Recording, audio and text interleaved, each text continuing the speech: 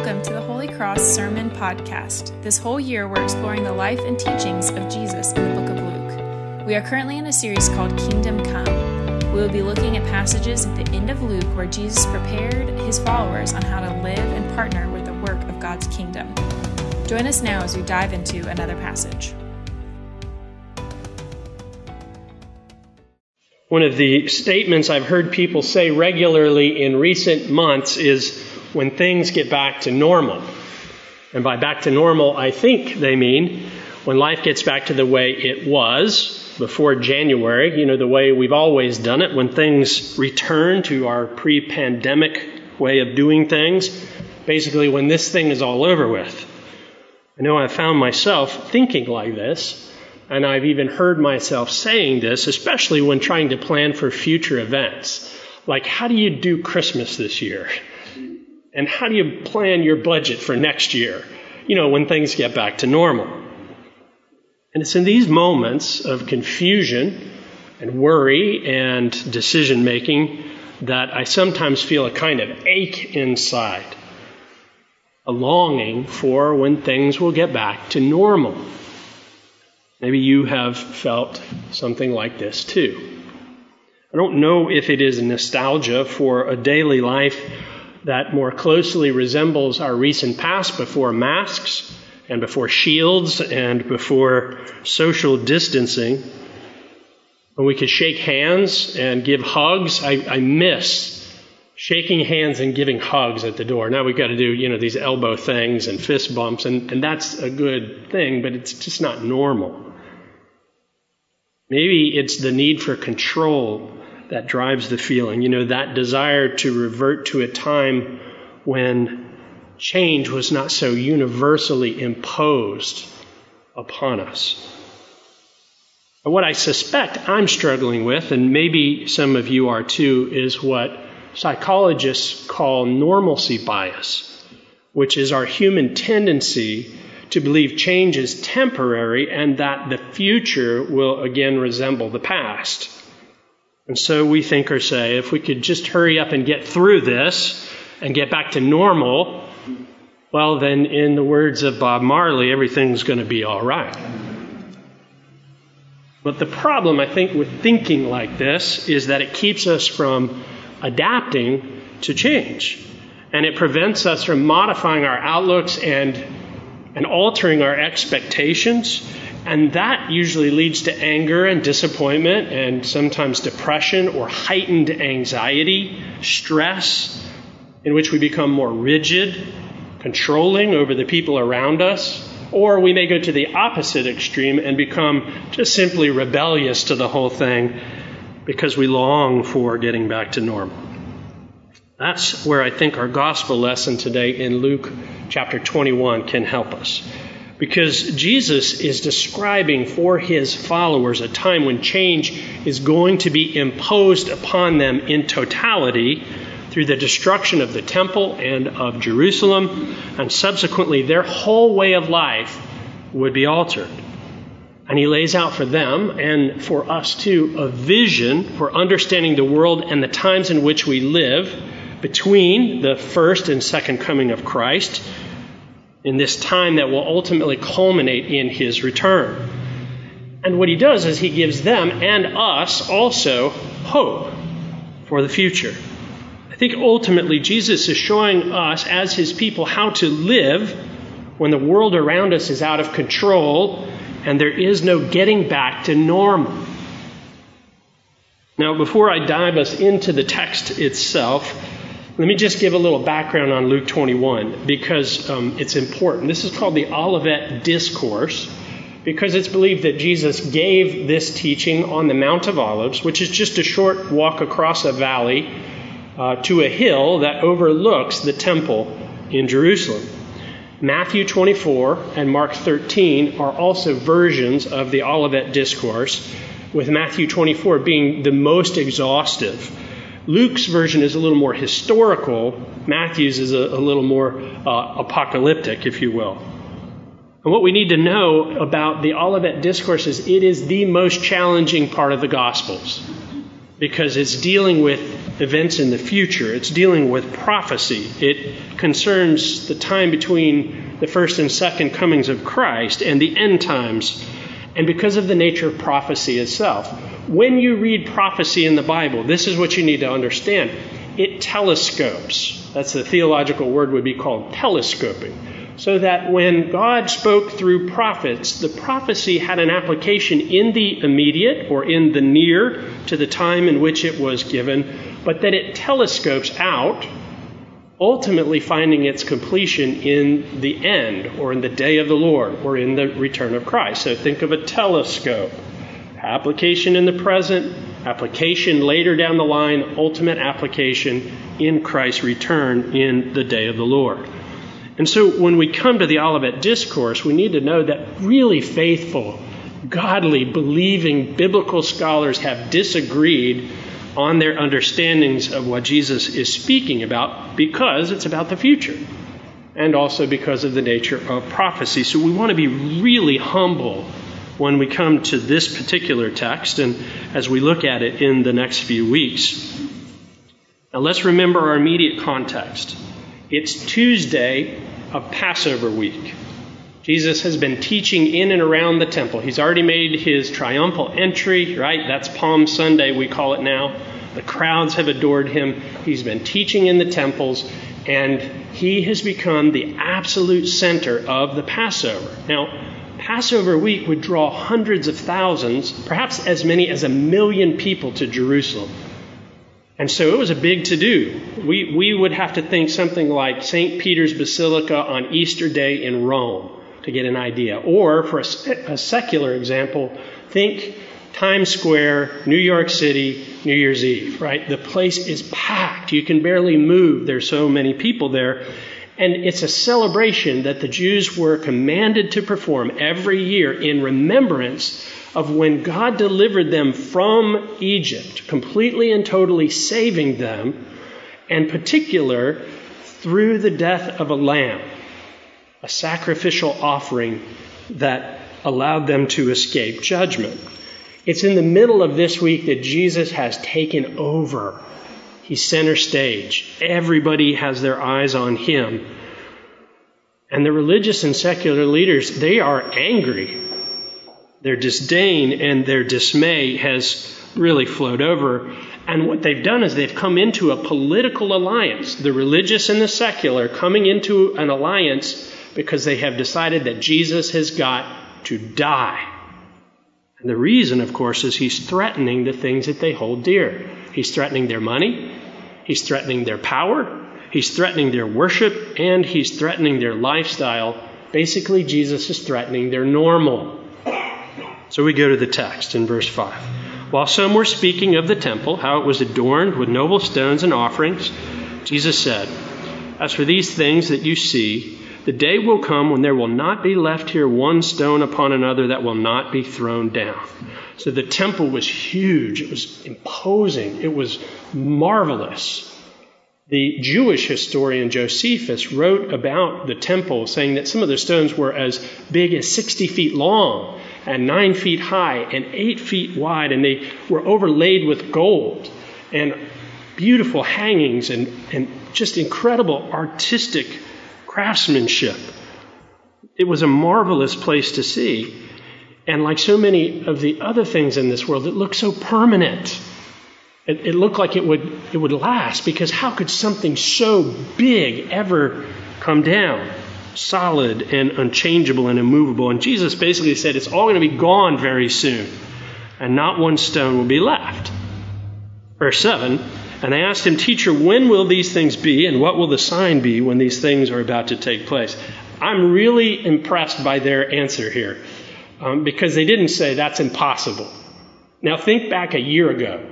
If somebody had told you a year ago what 2020 would be like, you and I probably would have said, that's impossible. The world's going to basically shut down, come to a standstill through a pandemic.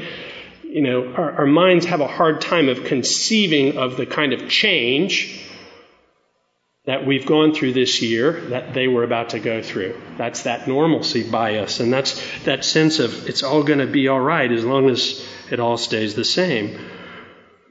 Well, Jesus said in verse 8, as they are just basically asking, what should we look for so we can avoid this? He said, see that you're not led astray, for many will come in my name, saying, I'm he, and the time is at hand. Don't go after them. When you hear of wars and tumults, don't be terrified, for these things must take place, but the end will not be at once.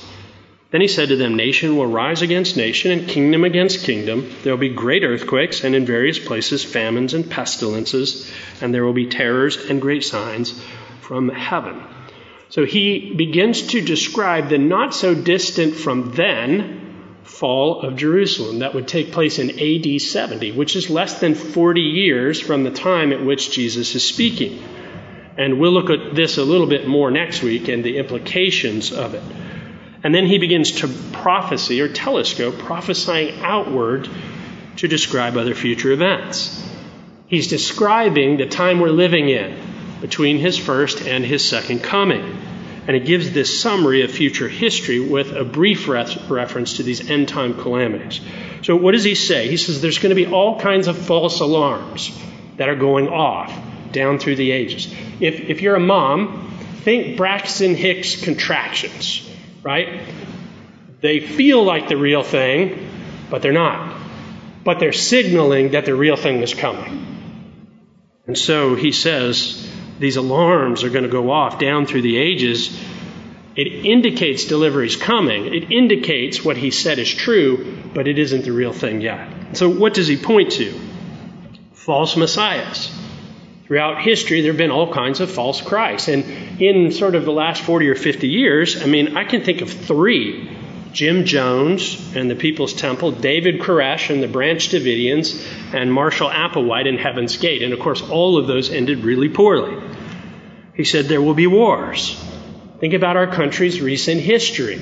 Afghanistan, Iraq, Vietnam, Korea, World War II, World War I. That's just the last 100 years. Historian Will Durant once wrote, war is one of the constants of history and is not diminished with civilization and democracy. In the last 3,420 years of recorded history, only 268 have seen no war. So war is actually normative, and the absence of war is unusual. And Jesus says there will be natural disasters like earthquakes and famines and hurricanes and pestilences, which includes pandemics, like the one we're dealing with right now. So as Christians, we've got to see what we're living in the light of what Jesus said the time would be like between his first and second coming. That we're living in what he said would happen. And when we find ourselves longing for things getting back to normal, I think we need to understand that Jesus said this would be part of the normal of this age in which we live. That's not popular, but it is what he told us. Charles Swindoll, the pastor, wrote this: these events, false messiahs, natural disasters, wars, are part of the normal chaos associated with the dominion of evil. And unfortunately, none of us is immune to them. Even though we're citizens of God's kingdom, through our faith in Christ, we are living, as it were, in enemy territory and in a fallen world, and we experience the world's chaos along with everyone else. Basically, what that means is there's no bubble wrap around our lives just because we belong to Jesus. We're going to deal with the things that other people deal with. Verse 12. Jesus continues, but before all this, before the pending destruction of Jerusalem, telescoping out, and also before the end times, they will lay their hands on you and persecute you, delivering you up to the synagogues and prisons, and you'll be brought before kings and governors for my name's sake. Friends, that's the book of Acts right there. The book of Acts plays this out. And you only have to get to Acts chapter 4 to see this happening. Peter and John are taken before the Sanhedrin, before rulers and governors. And the story of Paul's life is constantly being brought before rulers and governors and kings.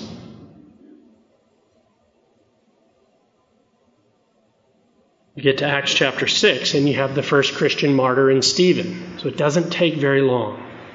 Jesus continues, verse 13, this will be your opportunity to bear witness. Settle it therefore in your minds, not to meditate beforehand how to answer, for I'll give you a mouth and wisdom which none of your adversaries will be able to withstand or contradict. You'll be delivered up even by parents and brothers and relatives and friends, and some of you they will put to death. You'll be hated by all for my name's sake, but not a hair of your head will perish. By your endurance you will gain your lives. So Jesus is telling us that in this age, Christians will routinely be persecuted for their faith, including by family members. When I came to Christ, you know who it was that gave me the most grief of all? It was my stepfather, a physician, brilliant man. And he said, "Didn't I teach you to think better than that? Why are you checking your mind at the door? Why are you relying on some crutch from the past?" Now, that's a minor form of persecution. But when it's in your own family, that could be really painful. And most of the friends I had when I came to Christ dropped me as quick as you can imagine. And part of that was because suddenly God's light was shining in my life and it was exposing them to the darkness of their own hearts. And I wasn't even trying. That's just what happens when you come to Christ. Others see their own darkness and they usually hide from it because they are not ready or willing to repent. So Jesus says there will be martyrs. And in the last century, we've had more Christian martyrs than in the preceding centuries from the time of Christ combined. So this is not like something that used to happen. This happens all over the world all the time. We live in an unusual place, in fact. But what he says is this is an opportunity. Now, that caught my ear, and I went and looked it up just to go, what does that mean? Because opportunity is defined as a favorable thing. It's a good chance for advancement. Advancement of what? Of the gospel. It's a good chance for the advancement of the gospel. An opportunity to bear witness to salvation in Jesus Christ, who has entered in and who has died a death on a cross and has been raised from the dead for the salvation of all who call upon his name. It's a chance to proclaim him as king, so that when we yield to him, we're forgiven and restored to God for all of eternity, though when we reject him, we choose to set ourselves outside of salvation. Now, it could be said that the gospel whispers during times of peace, but it fairly shouts in the midst of persecution. It was the early church father Tertullian, who lived between 155 and 220 AD, so not long after the time of Jesus, who wrote, "The blood of the martyrs is the seed of the church." And that was a time when Christians were routinely being burned at the stake and thrown to the lions, and you've seen the movie Gladiator, that sort of thing. That was normative because Christians wouldn't yield their lives to Caesar, but were yielding them to Christ as Lord. And what Tertullian meant was that when non-believers see Christians, us, living what we say we believe, even to the point where it costs us our lives, that's when they pay attention the most.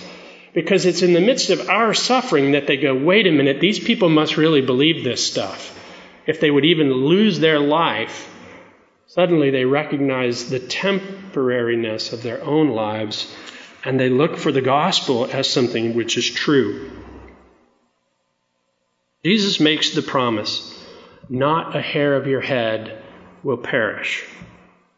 Which is weird if you just think, wait a minute, what doesn't that mean? It doesn't mean that you won't suffer at the hands of others. It doesn't mean that we'll always have everything we want and that life will always go our way. It doesn't mean we won't deal with the effects of wars and natural disasters. And it doesn't mean we won't have our normal upended in the midst of pandemics. It means, Christian, you are secure in the arms of your Father. The story that is told about a house that caught on fire one night, and most of the family got out, but there was one young boy who went up the stairs instead of down the stairs, and he made it out to the roof. His father stood on the ground below him as the boy was on the roof, and the father was shouting, "Jump, I'm going to catch you." The father knew that the boy had to jump in order to escape the flames. and to save his life. But all the boy could see was smoke and blackness and flame. He couldn't see anything around him. And as you can imagine, he was afraid to leave the roof. But the father kept yelling, "Jump, I will catch you." And the boy said, "But I can't see you." To which the father said, "Yes, but I can see you. And that's all that really matters."